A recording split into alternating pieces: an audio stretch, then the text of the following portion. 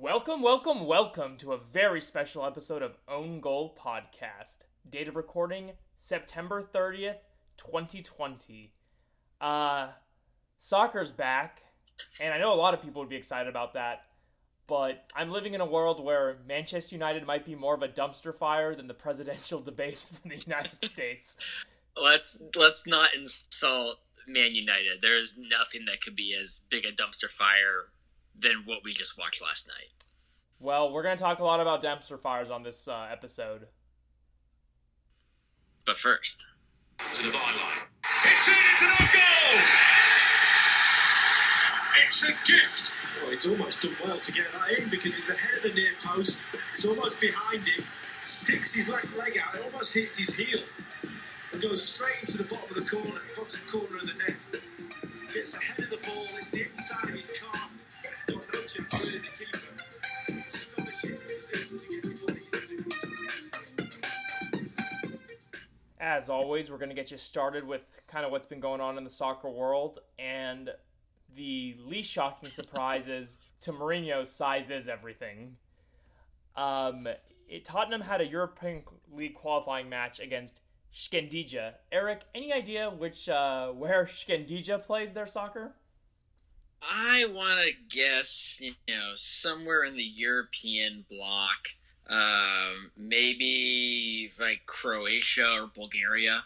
So you're actually not too far off. They are part of the old Yugoslavia, as they are in northern Macedonia. Okay. I mean, I don't blame you. When I think of European countries, Macedonia never comes to mind. No offense to any Macedonian listeners we may have, which I know we don't, given on the demographic data of our listeners.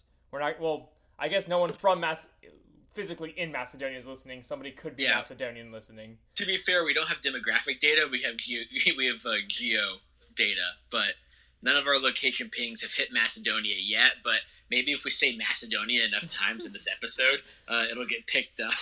Shkendija is like it's Shkendija. Man, that's a tough one for me. That sounds like something you get coming back from a bachelor party in Macedonia. More like Shindoja, am I right? So, during warm-ups, the goalies said that the goals were small. So, of course, Jose Mourinho, being Jose Mourinho, calls, the UEFA officials to measure the goals, and they were indeed 5 centimeters too small, which is also a problem the hosts of this podcast both often have. I mean, I don't know what you're talking about. You have to do things for that to be an issue, and that's not my life. Eric is the type of person you would find being sold by Sergio Ramos. In other words, I don't know. This is just getting weird. I want to see how awkward I can make it, and now I regret it.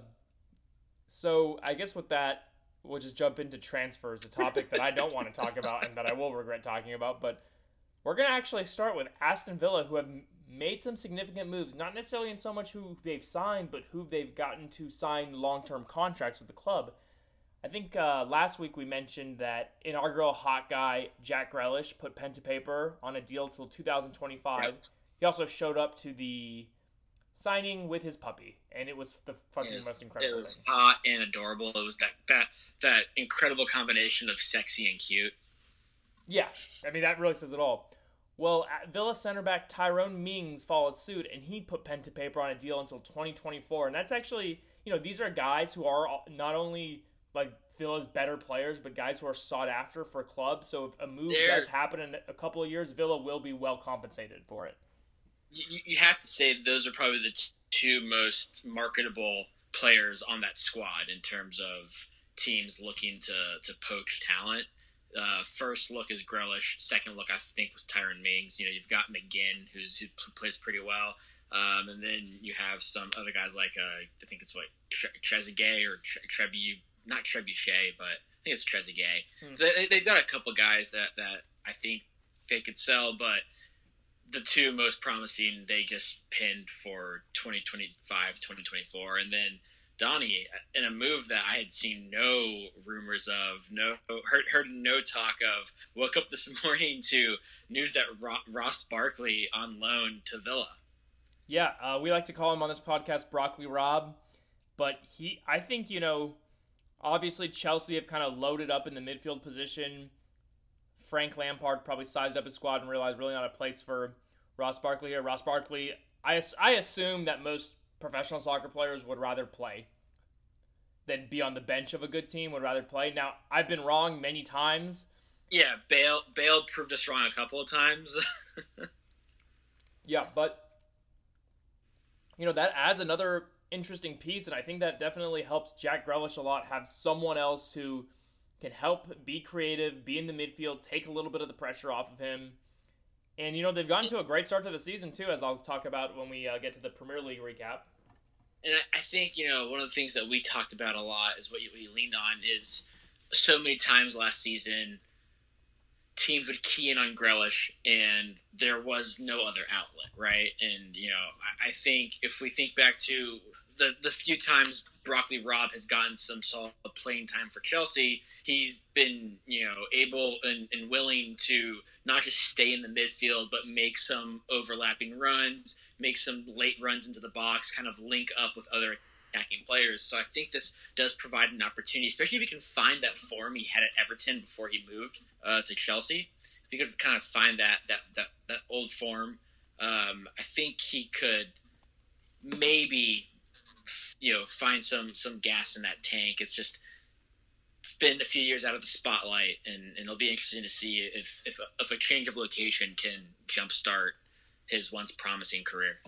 There are some guys who will play really well at a lower table, mid-table team, and then just can't handle that expectation of going to that from, like, you need to be in the top four, you need to win titles. There are just some guys who maybe the talent is there, but they can't get their mindset right. He may be one of those guys. You could even confine that to not just going from like a mid-table team to a big team, but from a mid-table team to Chelsea. You could say, Danny Drinkwater. Oh, yeah. Who does he... Where is he?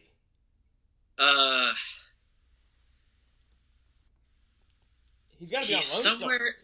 Yeah, he's I feel on like loan. Chelsea's still writing him checks. He's still in the Premier League, and I think he's one of like Bournemouth, Southampton, something of that nature. I want to say. I hope you're looking it up because we're not doing any cuts on this podcast. We're just rolling through the. I am looking it up. So last year he was on 2019 to 2020. He was on loan to Burnley, and he played once in the Premier League. Oof. And I see on Wikipedia it says 2020 Aston Villa loan 4 games, but I don't know what that. I don't think he's on loan anywhere currently. I think he's still stuck at Chelsea. So I guess he split last year between Aston Villa and Burnley, and he played 5. He got 5 games. So, I mean, no one's in really the mood for a 30-year-old midfielder who kind of sucks now. He is a Premier League winner, though. He was part of that Leicester City midfield. I mean, yeah, can never really take that away from him. His form during that run was incredible. It's just been a real shame to kind of see where he's gone since then. Yeah, but guess where he played? Guess whose academy he came out of? Man United. According to Donnie, anybody who's ever played soccer in the Premier League, either Man United former player, Man United former youth academy, or former Man United fan. I have never actually said that. You said that. You said that every player... I'm paraphrasing. It's just saying. Okay. You gotta love... Chelsea paid over $41 million for Danny Drinkwater. And Man U won't pay $29 million for Nelson Semedo, who's a phenomenal right back who's going to tear it up for Wolves. Okay, I don't even want to talk about it. Well, yeah, I did notice that Man United is not listed on the transfers update. I mean, hard to. You can't be on the transfer update if you haven't made any transfers. What are you, an asshole? Well, what I more meant is, there are, I think, two rumors. There's stuff going on. If something's going to happen in these next few days, it's going to be Man United, and I know they're making talks out to Dortmund that are just getting stonewalled. But there's also sounds like Dortmund pisses me off with Jadon Sancho, because if Bayern Munich wanted to buy Jadon Sancho, they would throw in Dortmund would be like, not only can you have him for 5 gummy bears, but I'll also blow you too.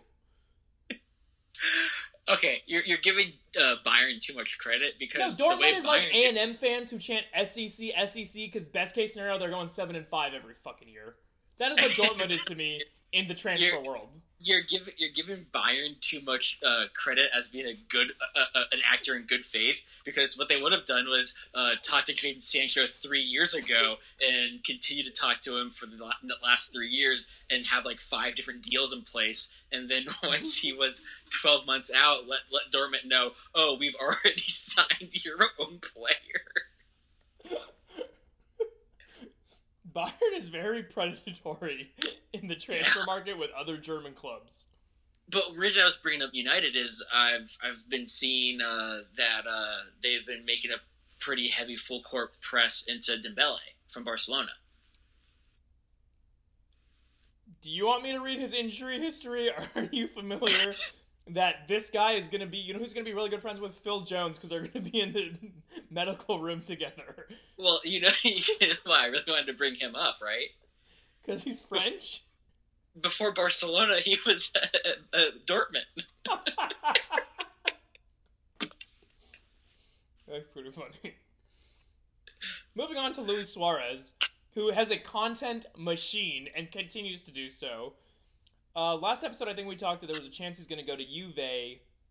That obviously didn't happen. We also talked about he had some sort of language or some sort of language or civilian test that he had to pass. We were kind of talking about that was upcoming, and he did pass.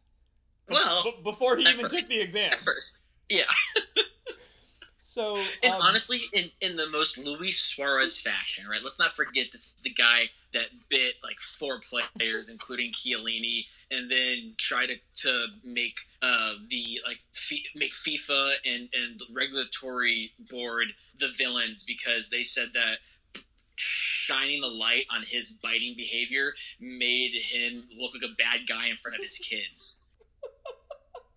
So I just wanted to remind everybody that that's Luis Suarez. No, you gotta put Suarez in context. So, Donnie, how did he pass and then fail and then neither his language test? So basically, he's being investigated by the Italian police because the test was rigged. In that two ways. One, Suarez knew all the questions that were going to be on the test. And not, you should, if you prepare for a test, you should know the answers to every question on the test. You shouldn't necessarily know what the questions are going to be.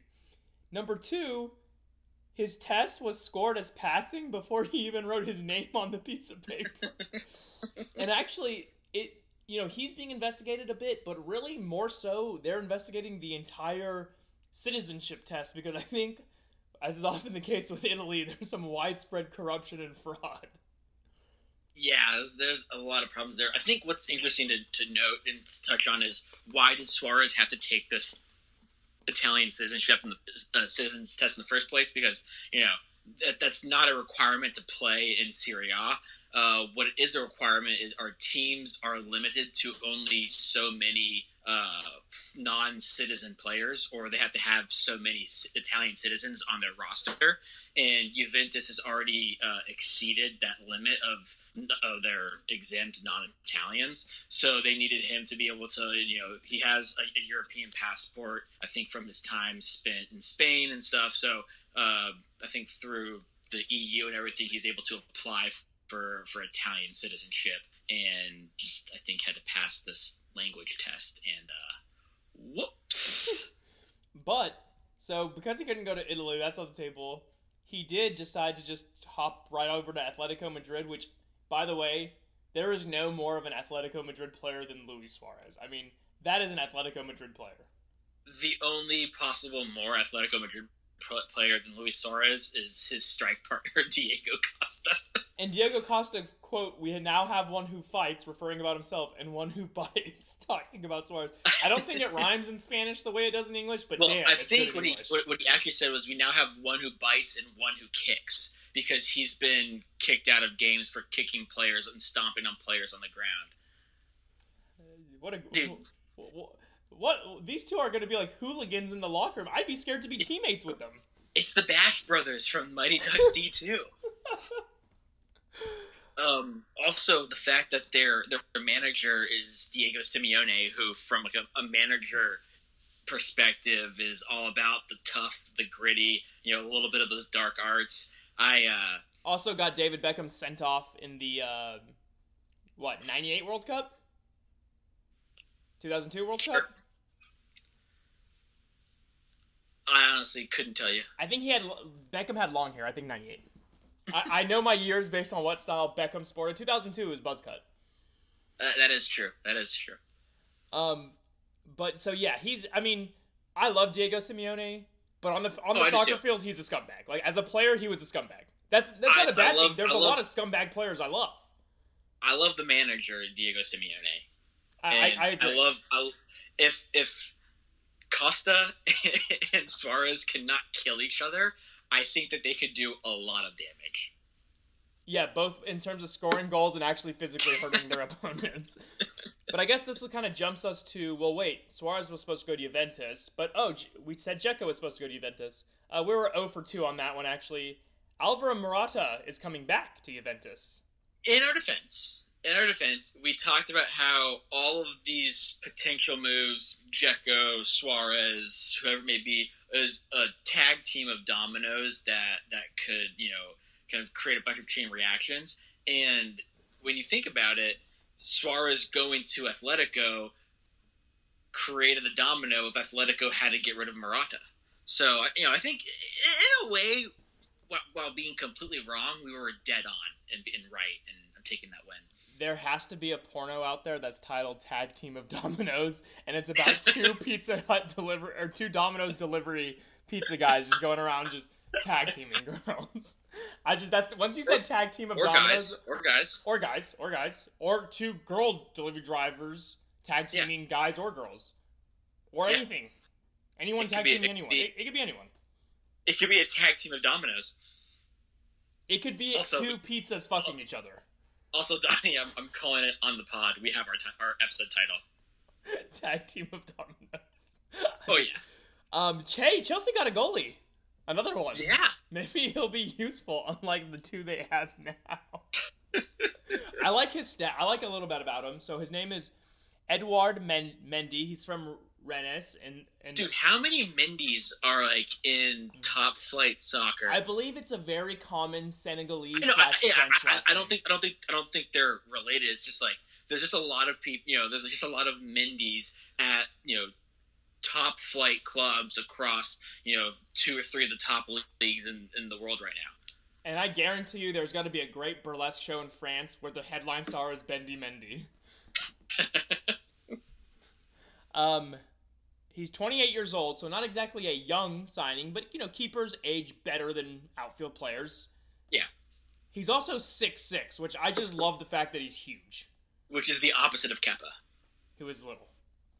I mean, Kepa could be 6'4", but the way he looks, he reminds me of Jordan Pickford. They look so small, flailing their arms after those balls they cannot get. So, let's see. It'll be interesting to see how Rennes does. Obviously, goalkeeping is a big issue with Chelsea. The entire defense is a big issue with Chelsea last season as to why they cut it so close to qualification. I think their offense is phenomenal, but they've got to work on the defense. So, going to be interested to see how this works out for them. Wolves got one of the steals of the transfer window, in my opinion, by signing Barcelona and another Portuguese player, for Santos. Are we surprised? He's one center back short, or fullback if you don't really need a center back. One defender short of playing an all Portuguese 11 at Wolverhampton Wanderers, and that is wild to me. That's incredible. But they signed Portuguese and Barcelona right back Nelson Semedo from Barcelona for £28 million. I mean, that's a steal. How any of the clubs that finished above them in the table didn't sign this player, I'm thinking of one club in particular, is maddening to me. It's actually maddening. Great signing for them. And then Manchester City signed Benfica defender Ruben Diaz, which now makes it like $500 million worth of defenders signed by City. They sent Nicolas Otamendi the other way. The quote from the manager. I love the Benfica manager's quote telling Ruben Diaz that the club he's leaving Benfica for in Man City is only bigger than Benfica financially and in no other way. And I mean, Benfica historically, several European Cups. Eusebio, one of the greatest players of all time. I mean, they have a lot of history. Manchester City's history started in 2010. Like, this is just facts. I mean, I just like that he basically told his player, like, you're a fucking sellout, you're a whore, like, go have fun with your blood money, bitch. That was awesome. Yeah, I mean, they're obviously the Man City fanboys are like, oh, he's just jealous and butthurt, and the fact that he's making these claims shows that they're not as big as we are. But you gotta give I love it, especially in the soccer economy right now where Man City and like 2 or 3 other teams can outspend anybody. I like it when the quote unquote little guys fight back and push back and kind of assert their place in soccer history. Yeah. And with that, shall we just jump into segments? Yeah, I mean, we for something else we could have touched on real quick is in a surprising update, Milan is still making moves in the transfer window. I texted you about this kind of when the updates were happening. We always joke about kind of the teams that would, when a team would play like a smaller team, either in a cup or in league play or something, and one guy would do really well on the small team against like the bigger club, and that club turns around and you start hearing rumors of, oh, big club is interested in potentially signing the guy that just torched them for whatever. Yeah, it's he'll play for us one day. Yeah, he'll play for us, exactly. Which is something that when Donnie and I co-managed our FIFA team, that was whenever we'd get just railed by some random guy, we'd immediately go lodge a bid to bring him in. So Milan had their second round of the Europa League qualification last week and played I think the top team or one of the top teams in the Norwegian league, Bodo Glimt or something along those lines. And this one guy, this winger, absolutely had a game against us. He scored a goal against us. He set up a lot of opportunities. Was just electric on the flank, and he's in incredible form. And like 20 hours maybe after the game, there were rumors of Milan are making inquiries into this guy, Hauge's availability. And he's in Milan today doing medicals for like a $5 million transfer. Hell yeah. That's an awesome signing. What's going to make you a little less excited is, and I don't know any validity to this, but I saw a few rumors that Man United have been monitoring the kid's progress as well. Oh. I've also seen some rumors that there's a better chance than not that Milan is going to sign in a loan capacity Diego Dalot, the right back for Man U. I've seen that we've made a few inquiries, but what I saw was Milan and United are a little far off on their ideal terms for, I think, loan versus outright. I think United want him off your books, 100%, and Milan wanted to do the United want him out of the country. So, but yeah, so I think we'll see. I mean, it'll be interesting. Don't worry, I won't end the podcast if you guys sign Diego Dalot. I guess speaking of Milan, one last thing we've got to say is Zlatan Ibrahimovic tested positive for coronavirus. Yes, that was going to be in my Serie A update. He's got to be careful. He's an older guy. In his defense, he's like 38. I don't think he's in the elderly category for COVID vulnerability. But yeah, well, I've got a few bullet points when we hit the Serie A update. Segments. I mean, Donald, we got to go with Hawkeye of the Week, don't we? Always got to start with Hawkeye of the Week. I actually think it's my turn to go first because I don't know if I switched the order. Yeah, I don't think you switched up the order. That's fair. Easy. If this guy scores a goal, the goal could literally just like go off of his back and he wouldn't know anything about it. If this guy has any kind of decent performances, he's had 3 great performances recently. You know I'm going with Jack Grealish as my Hawkeye of the Week. Yeah, I mean, absolutely incredible. Goal and an assist in their most recent game. Yep. He's got a goal in the last 3 games, a Carabao Cup goal, Premier League goal, Premier League assist. So, I mean, he and Villa are 2-0 on the season. Yep. They're in 4th place right now. Season ends today. Villa's going to the Champions League, baby. So I also have somebody from the Premier League. I have somebody who is just from a visual aspect, just saucy. I've been a longtime homer of this player. Hasn't been racking up too many goals, but he did get on the score sheet as well as create a bunch of opportunities. His team is undefeated in the Premier League.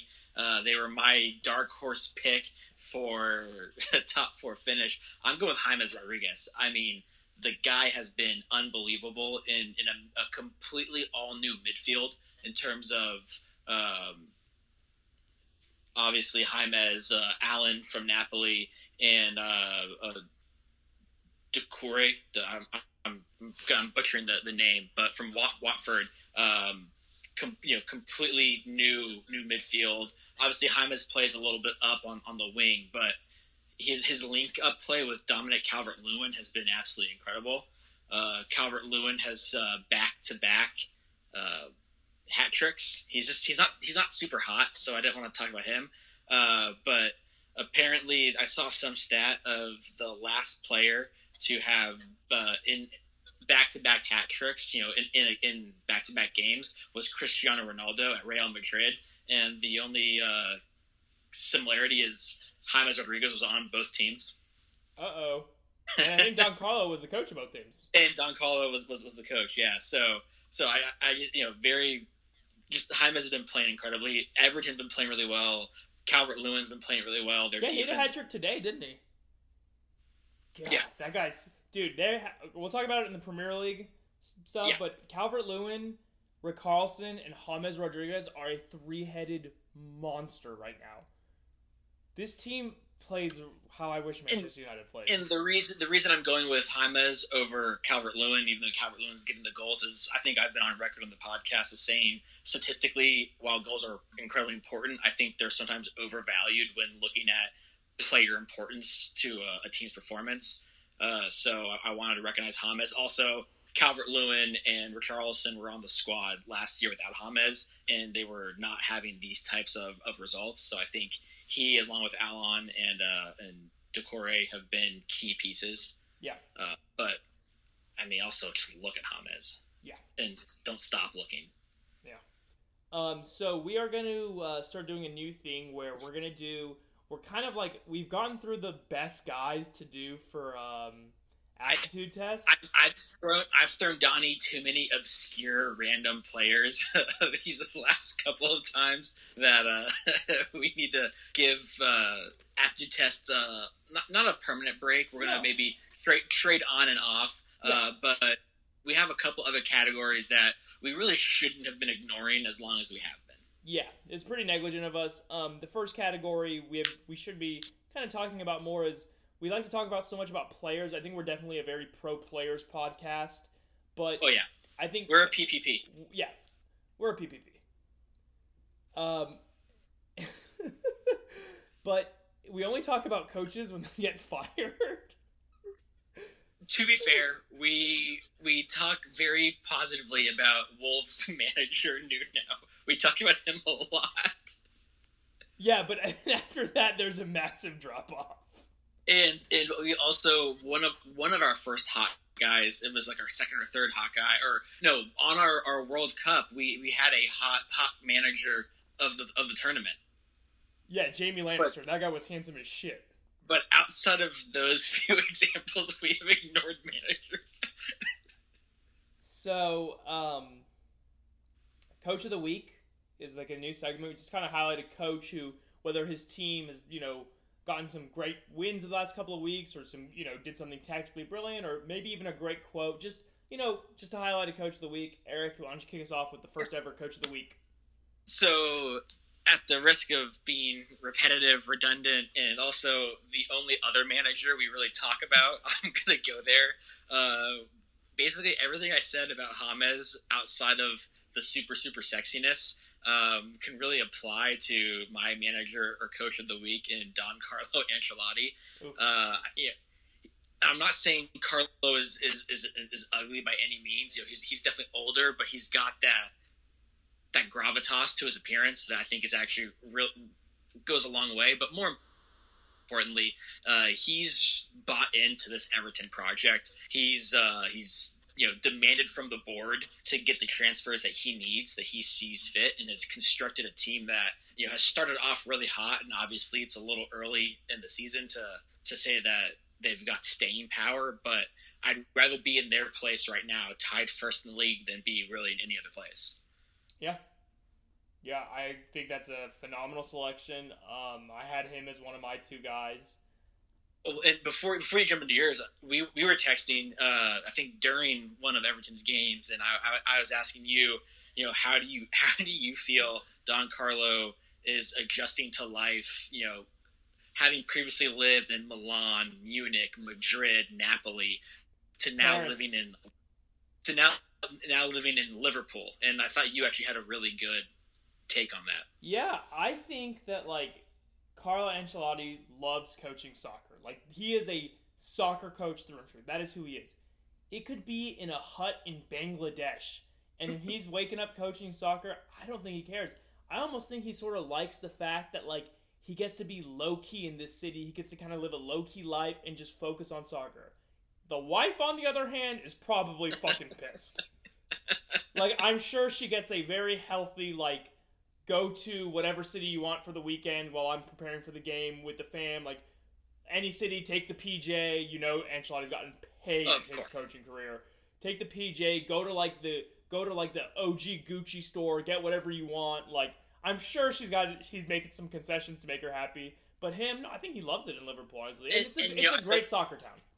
I bet they also haven't sold all of the houses that they've had in those previous. I'm sure if they don't have all of them, I'm sure they have one or two from one of the bevy of those amazing cities we've mentioned. So yeah, they definitely have a house in Italy at the very least.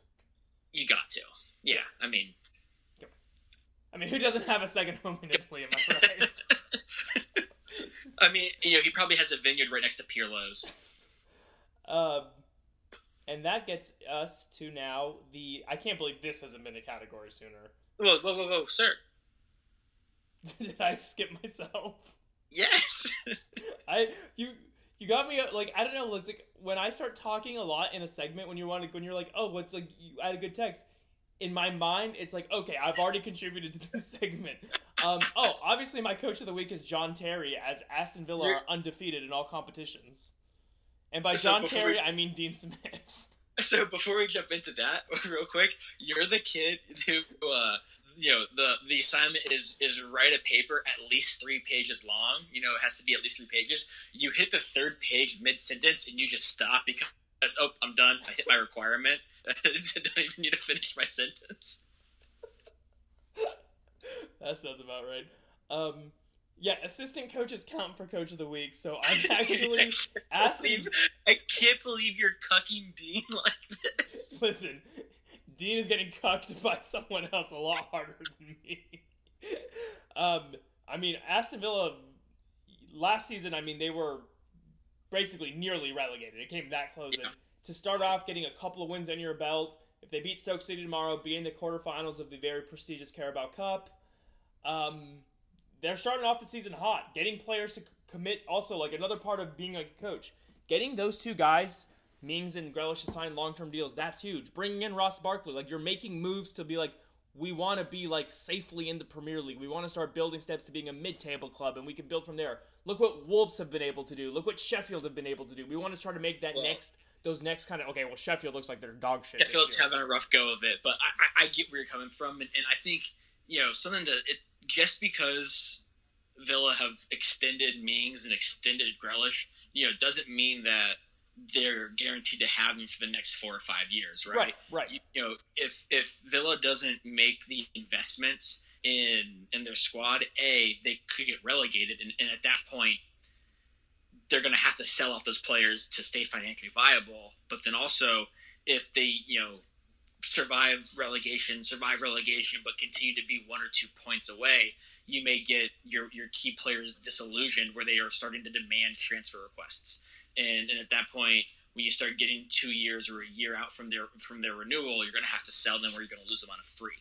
So these wins, as you said, I think are critical. And I just cannot believe you started the first coach of the week with a loophole. We didn't say the first manager of the week. We said coach of the week.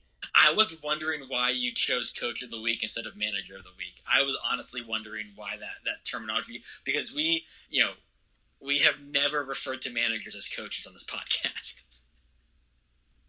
You son of a bitch. Yeah, John Terry. That's why they call you the gaffer. Oh, we should call it the gaffer of the week. It's gaffer. It's gaffer of the week. My gaffer of the week is Eric Gates. Gaffer of the week is Eric Gates. Eric Gates is the first recipient of gaffer of the week. And you know what? Those players call John Terry the gaffer. Oh, for sure. Even Gene Smith's old lady is calling JT the gaffer. Okay, Donnie. More importantly, as to how we've never done gaffer of the week. This final category, how and especially your love of this position recently, how have we yet to have a weekly fullback of the week? I don't know. It's one of the greatest failings I've given our 7 listeners of this podcast. And for that, I am truly sorry. Fullback of the week. I think obviously looks fine. Looks don't matter. It's just a position, baby. And you don't even have to play fullback in that game as long as you're a fullback. Eric and I, we kind of have an understanding of what's a fullback. Like the position's requirements on the field, the essence of being a fullback is fluid, right? Exactly. And my first fullback of the week, and it just happened today, has to go to Joshua Kimmich, who's also could qualify as a Hawkeye of the week, honestly. There was a chance, I was dabbling with having a double Hawkeye. Listen, there will be a day where there is a Hawkeye of the week who is also my fullback of the week. Don't get me wrong, that day will come, but I didn't want to bust that day out too early. I didn't want to bust my load all over. But not this day. But not this day.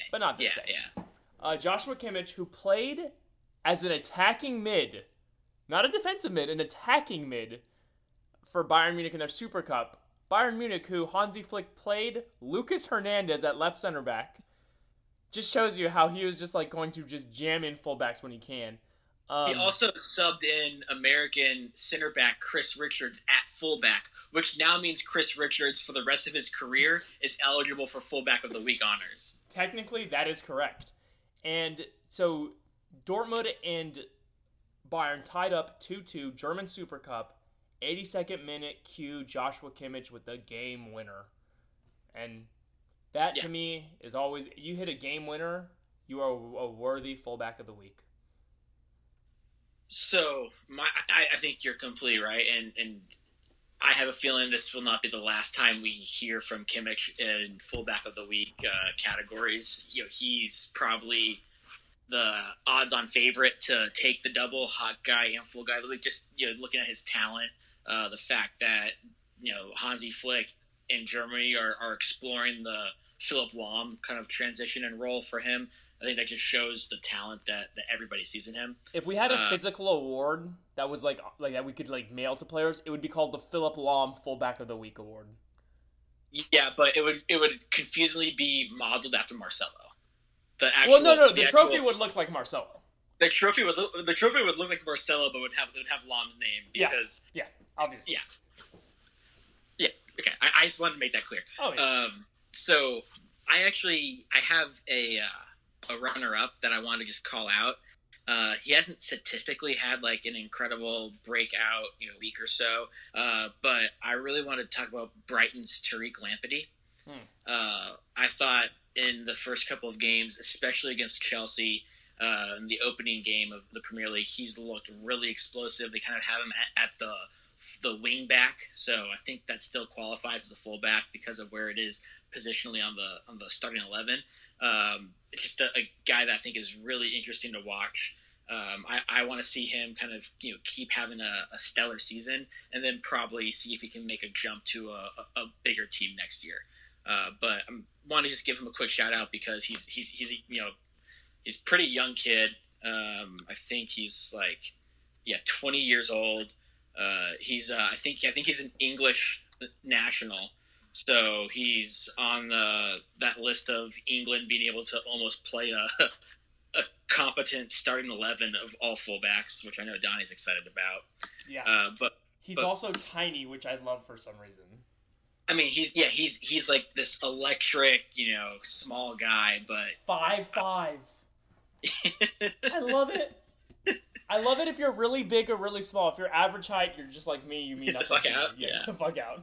So my fullback of the week has gotten this nomination, actually irrelevant of his form on the pitch, so to speak. But big transfer news, especially for those of us like you and me who are U.S. men's national team and inclined. And I'm not talking about DeAndre Yedlin potentially moving to the Turkish Super League. I'm talking about Barcelona in a what was it again? A tag team of dominoes. In the tag team of dominoes, Barcelona sells Nelson Semedo, and that frees up a roster spot positionally and some funds for them to pull the trigger and bring in Sergiño Dest. And just from the rumors of his medical and fitness tests, he exceeded expectations and even really impressed some people just on his tests. And I think some of his speed and agility stuff. So they spent around 20 million, I think, euro to bring him in. That's not necessarily, especially with how strapped Barcelona is, that I don't think is a purchase they're making just to hold on to him and bench him. I think they're expecting him to push and get some playing time this season, and just to have one of the in the last couple of decades biggest clubs in soccer spending 20 million to bring in a young American national team player is really exciting, and I think that just gives him my fullback of the week honors. I think that's fantastic, and I'm really excited to see Conrad de la Fuente and Sergiño Dest tear it up with each other at a club with, even though I hate them, but a club with a lot of history and a really, overall, like you said, one of the most dominant soccer teams in the last 10 years. Well, and if we think about one of the pros you talked about with Weston McKennie going to my dreaded Juventus, and by I mean my rival, dreaded Juventus. My dread of Juventus. You talked about how just him being able to train with the likes of Ronaldo day in and day out is going to be incredible for his development. These guys, De La Fuente and now Dest, being able to train alongside fucking Messi. We've got now 3 national team players training day in and day out alongside 2 of the all-time greatest players in the game. Yeah, that's incredible. I agree. Exciting stuff there. And with that, shall we just dive into our league recaps? Yeah. We always start off with Premier League because I know you lose interest once we get beyond that. So why don't we jump right into it, Donnie? Damn, we're gonna be talking about that one in couples therapy. Always lose interest. Lose interest. If on the nights we don't pod, I am asleep by 11:15. Eric, let's pod at 11. No, Eric. I asked to pod at 10:30. That was lying bullshit. And Donnie, this is our couples therapy. I don't know what the fuck you're talking about. Trust me, I don't want to start with the Premier League. If you see, I don't put Man U at the end or the beginning. I've conveniently buried them in the middle. I will start with Liverpool, who we talked about that 4-3 thriller they started the season off with Leeds last episode. They were able to beat Chelsea comfortably 2-0 after Andres Christensen just got a red card. Oh my God! Just no reason. I mean, I guess the reasoning was he got beat off of a long ball and went to take down. I think it was Mane who's playing incredibly well, as I think we expect Mane to, and he just nails. Christian just tackles Mane, and Kepa had, I think, come off his line out of the box to try to potentially sweeper keeper the ball away, but the call was originally a yellow card, and VAR reviewed it, and as much as we dislike VAR, the review and the correction to a red card was the right call, because Christian just completely decked a man who had gotten past the last defender and had a clear goal scoring opportunity.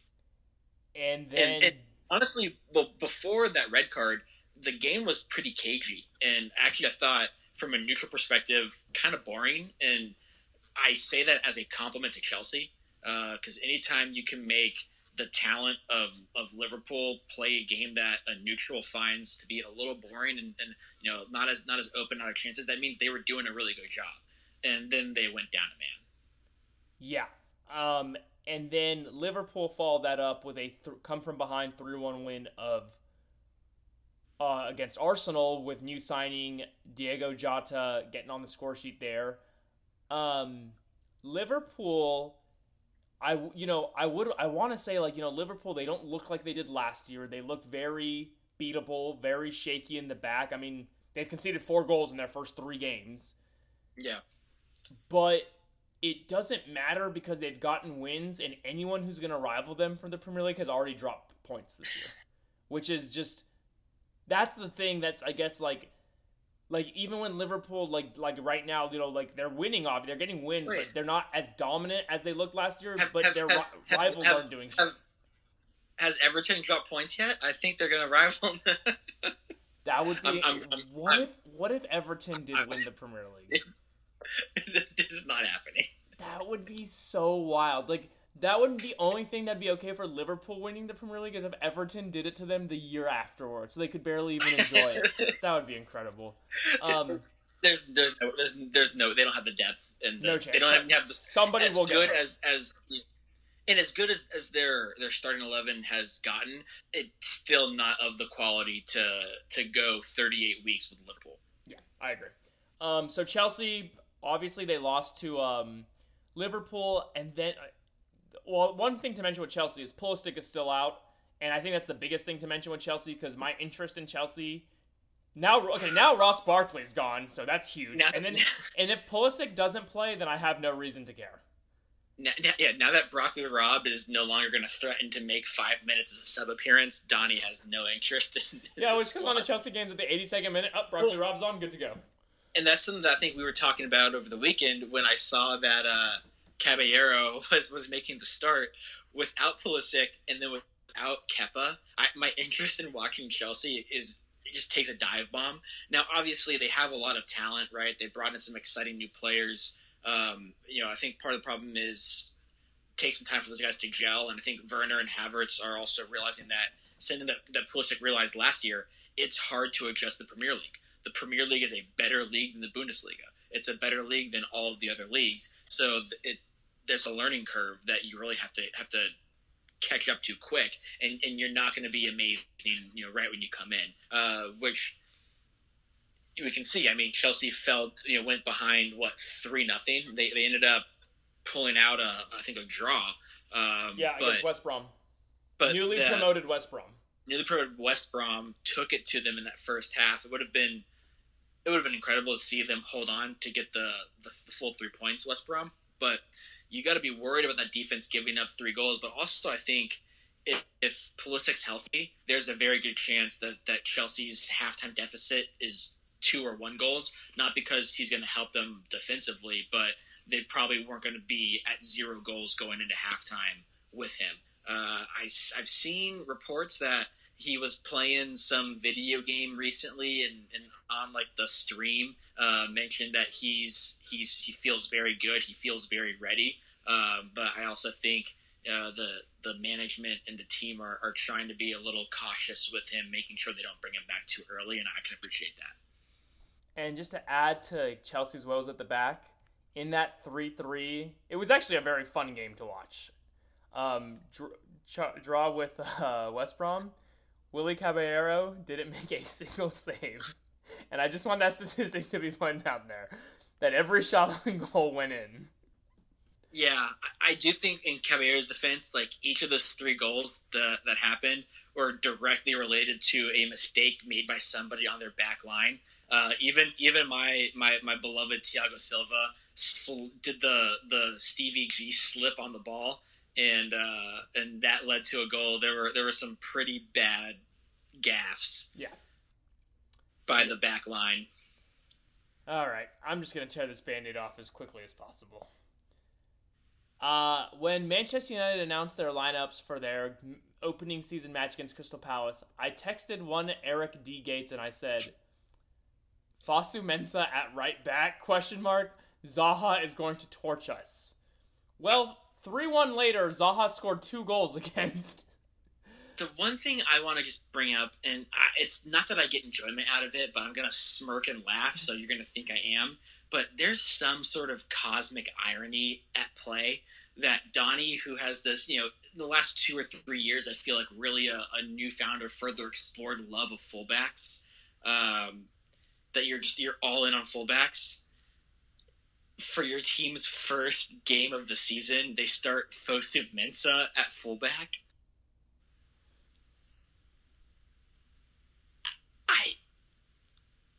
I don't get it, man. I'm sorry. I'm sorry, too. It just looked dreadful on offense. Everyone was bad except for Donny van de Beek. That's a whole other issue I'm going to have to get into.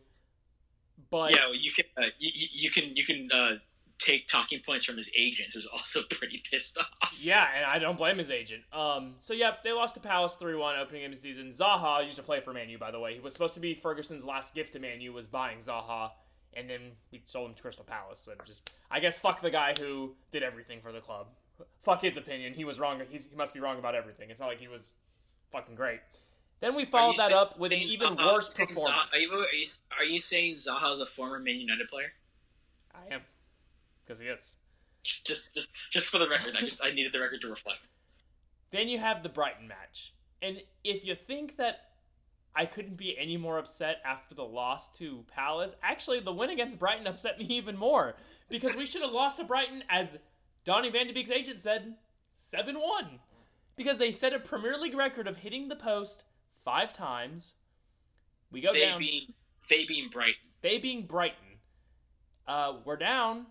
It's okay, we salvage a draw, 2-2, great, whistle blows. Well, VAR decides to take a post-game check in at something that happened at the end of the game, rules a handball, which is the correct ruling, and Man U, of course, gets a late penalty to save the day to win 3-2. I very rarely, if Man U wins, I usually don't give a shit. Okay, they won, good, move on.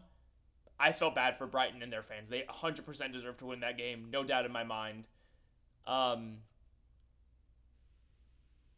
Now, Donny van de Beek, the only guy we signed, the only guy who looks competent when he gets his 5-minute cameos, only guy who scored the goal immediately on his debut, minutes of coming on, scores against Crystal Palace. Again, in Brighton, comes on. He is the reason why that handball happens. He's the last Man U player to touch the ball. Handball earns the penalty for Man U. Man U's able to win that game.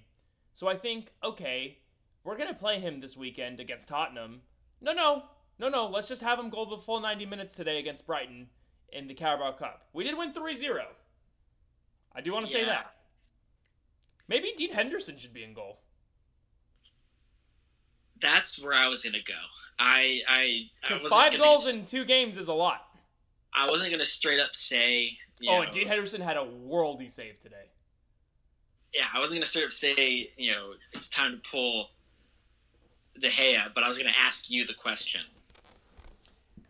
The losses were not De Gea's fault. Let me be very clear. The defense, Harry Maguire is a solid center back. Harry Maguire, when paired with a really quick athletic partner and not Victor Lindelof, is elevated to a great center back. because he can take more risks, and if he's caught out, somebody can recover for him.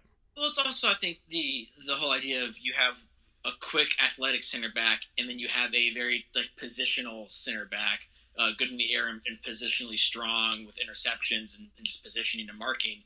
That's the perfect tandem, because the athletic center back can intervene in certain situations where speed and pace come into play, which those are not unless it's a mugger, those are not the interventions that Lindelof is making. Yeah. But, I don't know.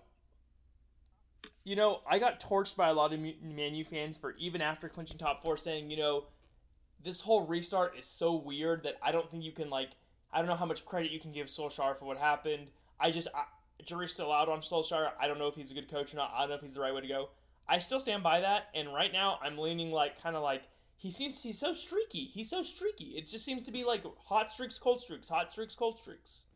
Well, it's something that we've talked about with the Rashford back injury last year before the restart. His roster management is interesting, right? With By the way, I think you're confusing the word interesting for the word dog shit. I was more leaning problematic. Now, obviously, we're not there in training. We don't know. A hemorrhoid is problematic. Ole Gunnar Solskjaer playing Donny van de Beek 90 minutes in the Carabao Cup when we have a Premier League match in a few days is dog shit. Well, that tells me he's not starting once again, which I don't understand. At least I think the good news for you guys is Fred played a lot of minutes in the Cup game, which means he is not going to get too many minutes. Yeah, but you know what? At least Fred at the end of the game got subbed out. Yeah, good point. Maybe he's resting him up for this weekend. Oh, boy. It's this. I have a feeling it's just. As soon as Eric said Man U were going to finish in the top 4, I knew it was just so fucked. I'm not blaming you. I'm just saying it's your fault. In my defense, that's fair. I'll take that. In my defense, I really believed it at the time, but I don't believe it anymore. I was gonna say I'm gonna give you a chance to take that back. If you're giving me a true chance, I mean, I'll. If they don't make it, I'll take that L on my prediction. But just so you know, I've in my own personal whiteboard, I've swapped them out for Leicester. Yeah, good call. Arsenal look exactly like Arsenal. They beat West Ham 2-1, and then they lost to Liverpool. That's just that sounds like Arsenal. I don't know enough yet if it's going to be any different. Same with Tottenham. They tied Newcastle 1-1 recently, but then they beat Southampton 5-2 thanks to 4 goals from Son. So and Harry. Oh, we got to talk about this. Son knocks 4 goals in. Harry Kane assists all 4 goals. And in Son's post-match press conference with a sideline reporter, Mourinho goes out of his way to interrupt the press conference and correct the reporter to say Kane was the best player on the field today.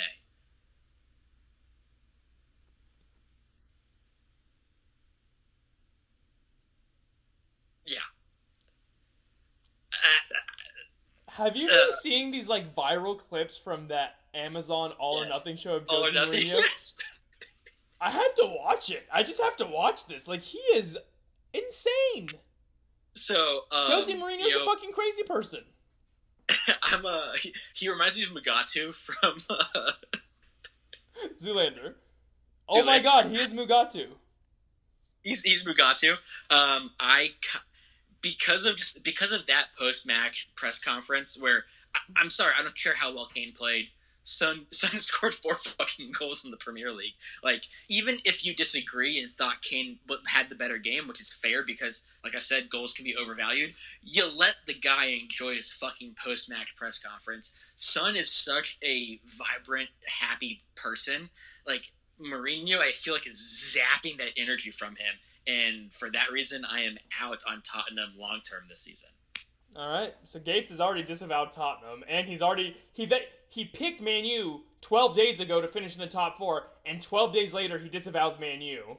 I'm actually upset that you disavowed Man U. I don't know why. I haven't disavowed Man U. I haven't. Like I said, I'm. However they finish, my predictions at the end of the year is still Man U, but I'm just personally right now these things are fluid and. Like the fullback position.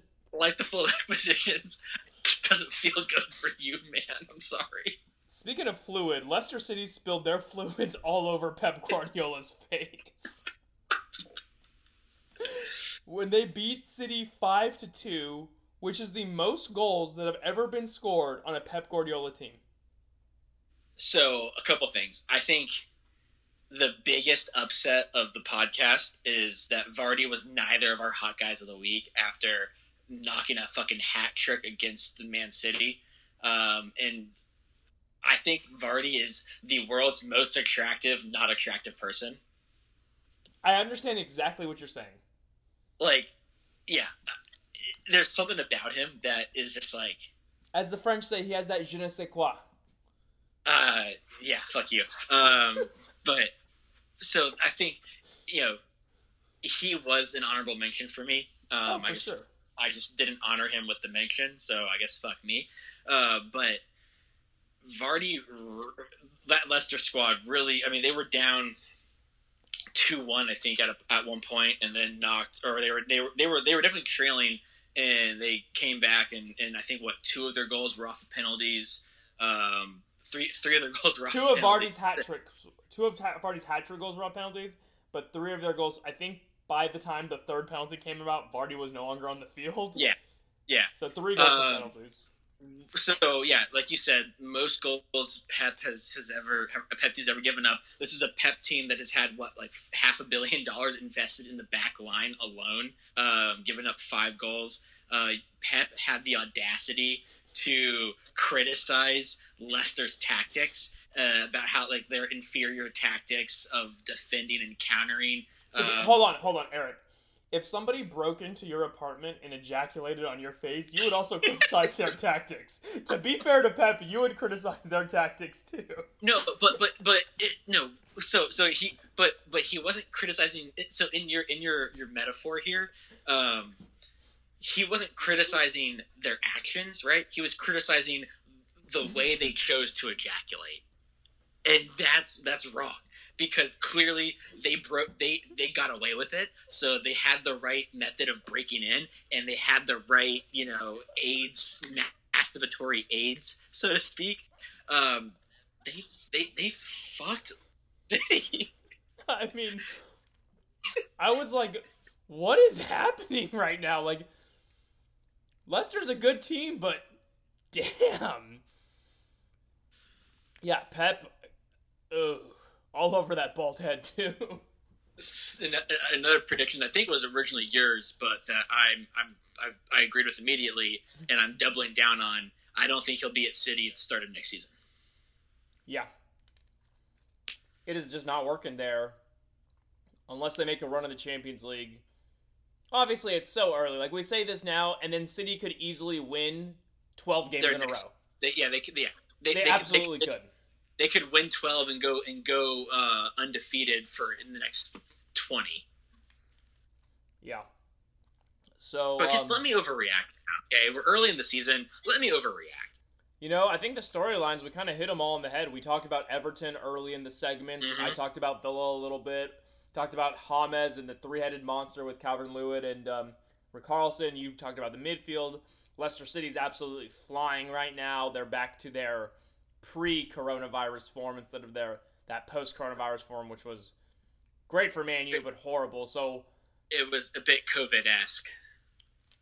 4 games to highlight. Man U Tottenham. This is either a Tottenham win or the most boring 0-0 draw you will ever watch. Like the type of soccer game that people who hate soccer will point to justify their hatred of it.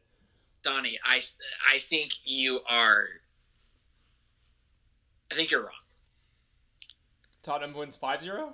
No, I think it's a 1-1 draw because Donny van de Beek comes in with 20 minutes left and generates an assist to maybe Rashford or Martial with 5 minutes to go. I thought you were going to say Donny van de Beek comes in with 20 seconds left and makes something happen, which is also just as plausible, honestly.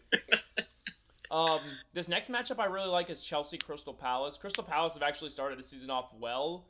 And they have a very high-flying offense led by Zaha, and Chelsea has a very leaky defense. So this could be in If I have an over pick, bet the over on this game. especially if rumors are true and that there's a chance Pulisic plays. Yeah. Now, the game I'm really interested in, and I know you are too, Leeds Man City. So I've been salivating at Man City's loss to Leicester. Leeds, I think, could be tricky. Leeds looked offensively really dangerous against Liverpool. And as much as we like to talk about how Van Dijk's had a lot of issues, personally at the back, I think Robertson is great offensively, but can be suspect defensively sometimes.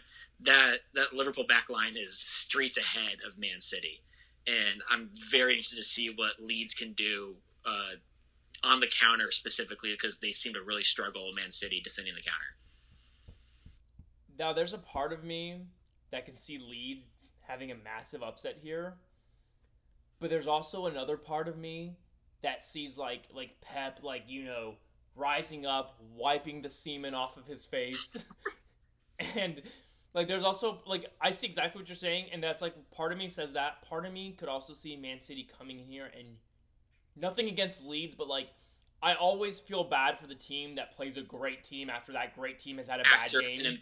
An embarrassment for that great team. I could see Man City scoring 6 goals against Leeds, and maybe probably conceding 2 or 3, but I could see them going off and having a response too. That's the thing. I don't know. Yeah, I think, and you know what? I think if this was a normal environment, Leeds being at home, I actually would give them a shot to get a result here. Yeah. I think Leeds take the first goal. I think Man City in the second half take the win. Yeah.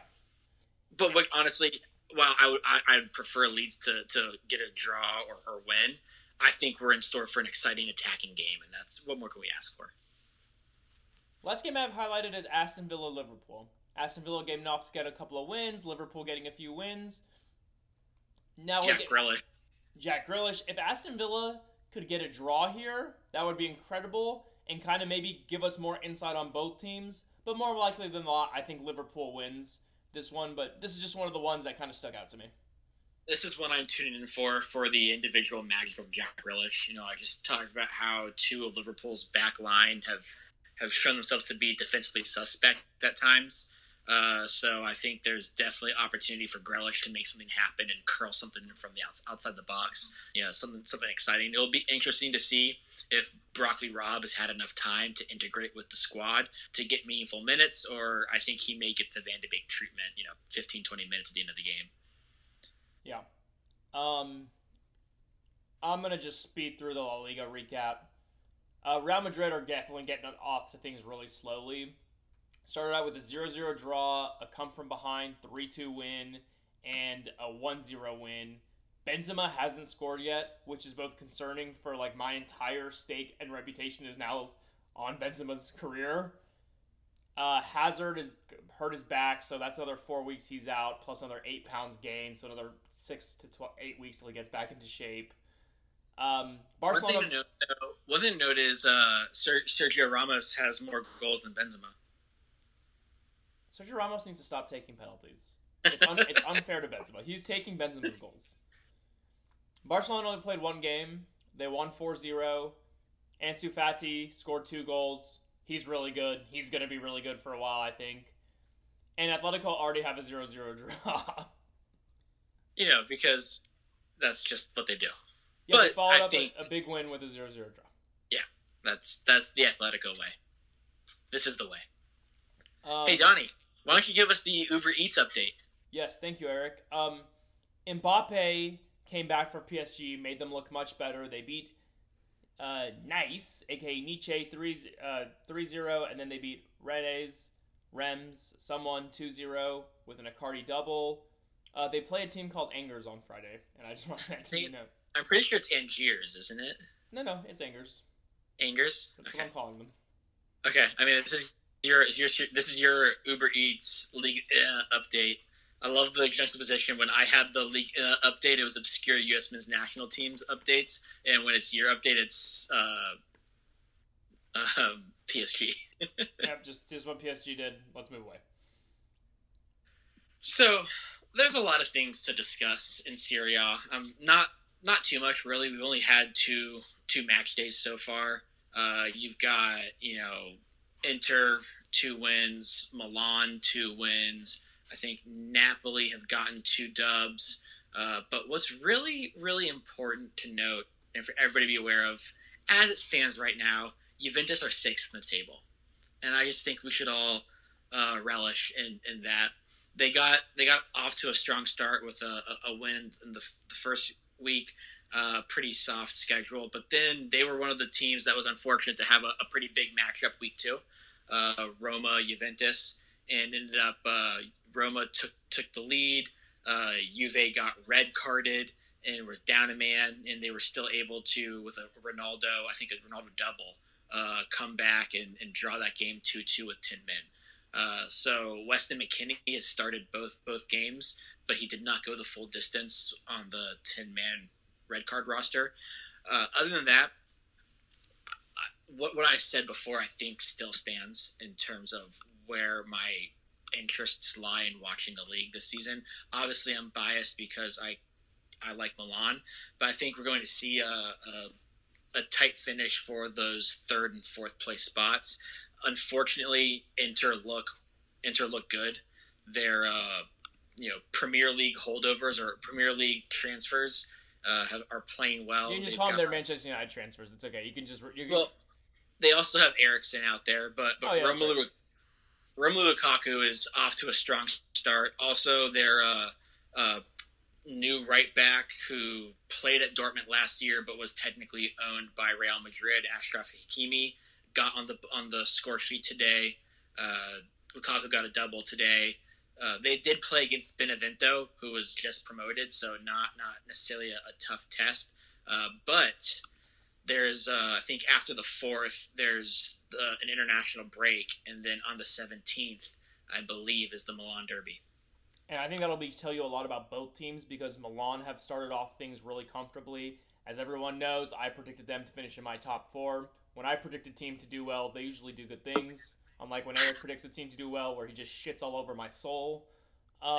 Milan have looked good, but more importantly, when Ibra went out with coronavirus, which we touched on, and I'll let Eric get into that more in just a second, they were able to still look comfortable without him and not rely on him scoring, which I think is important in terms of like making a season run into the top 4, is being able to show that depth. And I think in that game, like, a lot of different guys have kind of stepped up and looked good, and I'm gonna let you jump into more of that. Yeah, so we've talked about it a couple times. I guess about a week ago now, Ibrahimovic tested positive for coronavirus. He's actually the 2nd Milan player to test positive. The other is Leo Duarte, who's been like a bench and rotational player, had some tough injury history. But Ibra, being Ibra, is definitely the bigger note here. And in classic Ibra fashion, I'm paraphrasing his quote here, but it was something along the lines of, coronavirus or COVID-19 was decided to go after me, bad move or bold move or something like that. I'm going to pull up the actual quote, but just Zlatan channeling the most perfect Zlatan quote. Sorry for not having... Okay. COVID had the courage to challenge me. Bad idea. That was the Zlatan quote. First of all, that's fucking incredible. Second of all, if the cure for COVID was somehow related to Zlatan Ibrahimovic's blood, couldn't say I'd be surprised. It would not shock me in the least. It would be actually one of the least shocking things about 2020. So one thing that I think is of note. So Zlatan's out. Ante Rebic in the most recent game took a fall on a choppy pitch and had a nasty looking injury to his arm, forearm, elbow, shoulder. Not quite sure what it is. Imaging has come back negative of any fractures, which is good news. Huge but news. He's probably going to miss time. So critical to have that, to pick up a win this weekend, go into that international break, and then get Romagnoli back, who hasn't played this season because of last season's season-ending injury. As well as hopefully getting Ibra healthy, and then potentially Ibrahimovic, because Inter are firing on all cylinders. But I'd mark your calendars ESPN Plus, I think, on October 17th. Inter Milan should be a good game. You know what? I'm so happy it's not the weekend before, because I'll be in St. Louis that weekend. But okay, October 17th. My calendar's marked. That also may be the weekend I'm doing that trip with Emma. So I will be radio silent, and I will be watching on a replay without knowing the results on Sunday. Okay, so that's good. Thank you for telling me that now. Yeah. And with that, do you want to? There's the Bundesliga. That's always your territory. You do like the schnitzels. So something that I have to confess. Since the transfer from Schalke to Juventus, I've lost about 80% of my interest in the Bundesliga. With no Weston McKennie? With no Weston McKennie, yeah. I mean, obviously there's Tyler Adams to still follow. We've got Gio Reyna, who's had a strong start to the season. But I'm going to be quite honest, I haven't gotten into Bundesliga mode just yet. And part of it is because I've been so focused on a different sport that is now wrapped up. And then we've got the other leagues. So I'll be jumping into my Bundesliga interests. But, I think right now I think you've actually followed more Bundesliga than I have. And we did have a kind of a weird weekend of results. Okay. Where... Yeah, go ahead. No, please. I'm going to say this one thing. Yes, Bayern Munich got shit pumped 4-1 by Hoffenheim. It doesn't mean anything, because this is what happens every year we do this podcast. We go, oh, it's the boring Liga, and then one random game like Bayern loses a lot, and then we're like, oh, it's going to be interesting. And I'm not falling into the trap again. It is still the boring Liga. Hold on, let me finish the rant. Do not interrupt me mid-rant. No. 2 years ago, it was interesting all the way. 2 years ago, it was. But then it wasn't at the end, because it was the same thing. Yeah, but it's not the destination, it's the journey. Get the fuck out of here with that. Bayern Munich is going to win. It doesn't matter. I'm not falling for this league again. It's the boring Liga. It's the boring Liga. Well, to back up your stance here, so Bayern got embarrassed, like you said, 4-1, and I think that is definitely very important to note and discuss. But also in classic Bundesliga, or as we've so often said, boring Liga fashion, on the same weekend where Bayern Munich dropped points, what do the other favorites in the Bundesliga do? They lose. They drop points, exactly. So it's frustrating. It's frustrating to watch.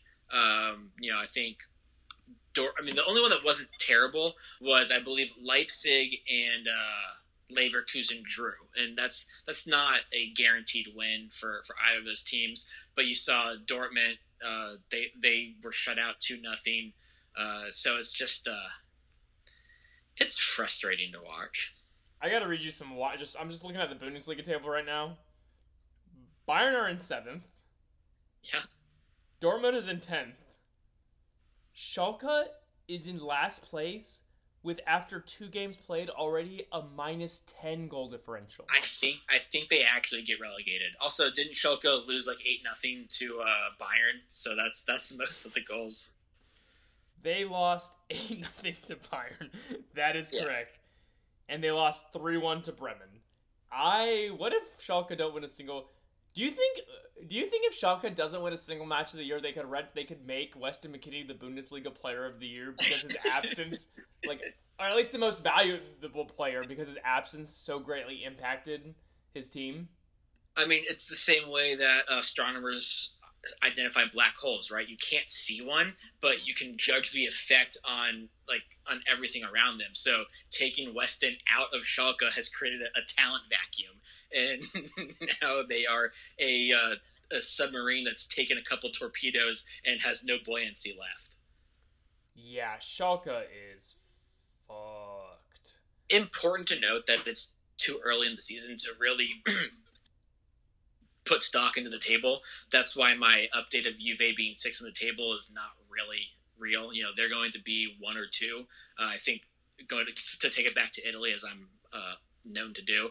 I think the start is not promising for them with Inter start. But I just all to say it's too early to really put stock on the table. But Schalke's start, I think we may see they're a pretty historical club, especially with ties to U.S. players. I think we may see them go down. Yeah, man. I mean, when you start your season off losing 8-0, even if it is Bayern, like, you can't, like, at a certain point, you cannot be giving up more goals than 6.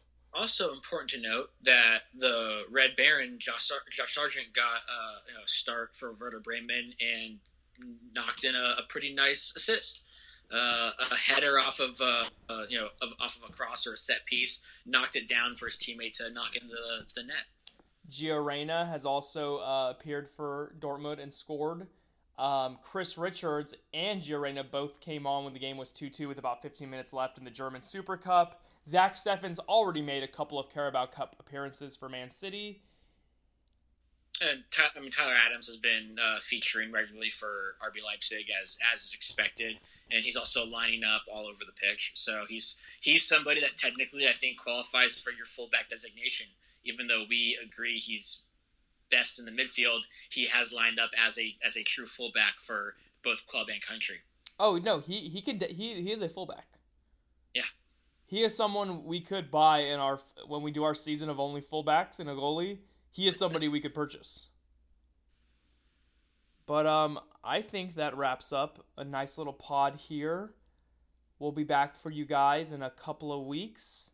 As we always say, we're available on Instagram at OwnGoalPod, Facebook, something OwnGoalPod, Twitter at OwnGoalPod. Please email us, owngoalpod@gmail.com. We get so lonely. And you can listen to us on Apple Podcast or Spotify. Or SoundCloud if you're janky. Or SoundCloud if you're janky or an up-and-coming rapper. Yeah. Everyone have a wonderful couple of weeks. Enjoy being a part of a tag team, getting tag team, whatever it is you like. And hey, order some Domino's. Not a sponsor. No free ads. Bye. Bye. I was sitting wishing in this barren desert wasteland all alone. Hoping that mirages were in some type of scene I've come to know. She whispered closely, told me this is all that we could ever be.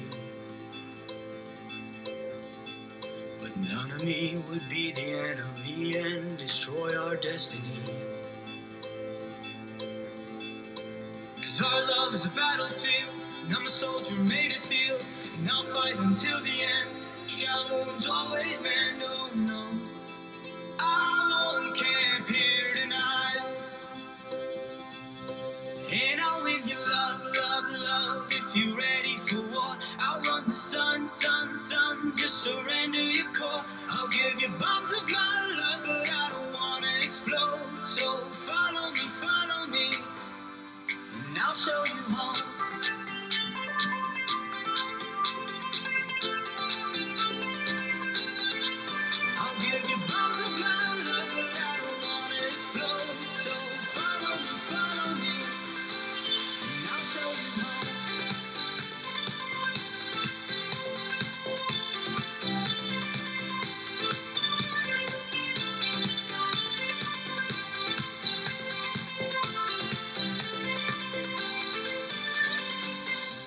Could have crushed my spirit, oh yeah, right down to the bone. Until the day I realized my courage is all I ever own. 'Cause our love is a battlefield, and I'm a soldier made of steel, and I'll fight until the end. Shallow wounds always mend, oh no. I won't camp here tonight, and I'll win you love, love, love. If you're ready for war, I'll run the sun, sun, sun. Just surrender your core. I'll give you bombs of my love, but I don't wanna explode. So follow me, and I'll show you home.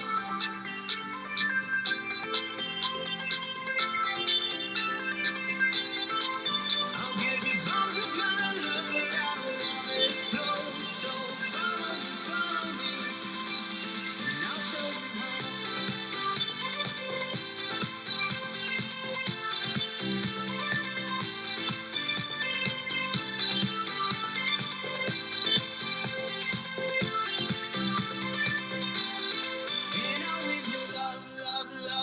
if you're ready for war. I'll run the sun, sun, sun, just surrender your core. I'll give you bombs of my love, but I don't want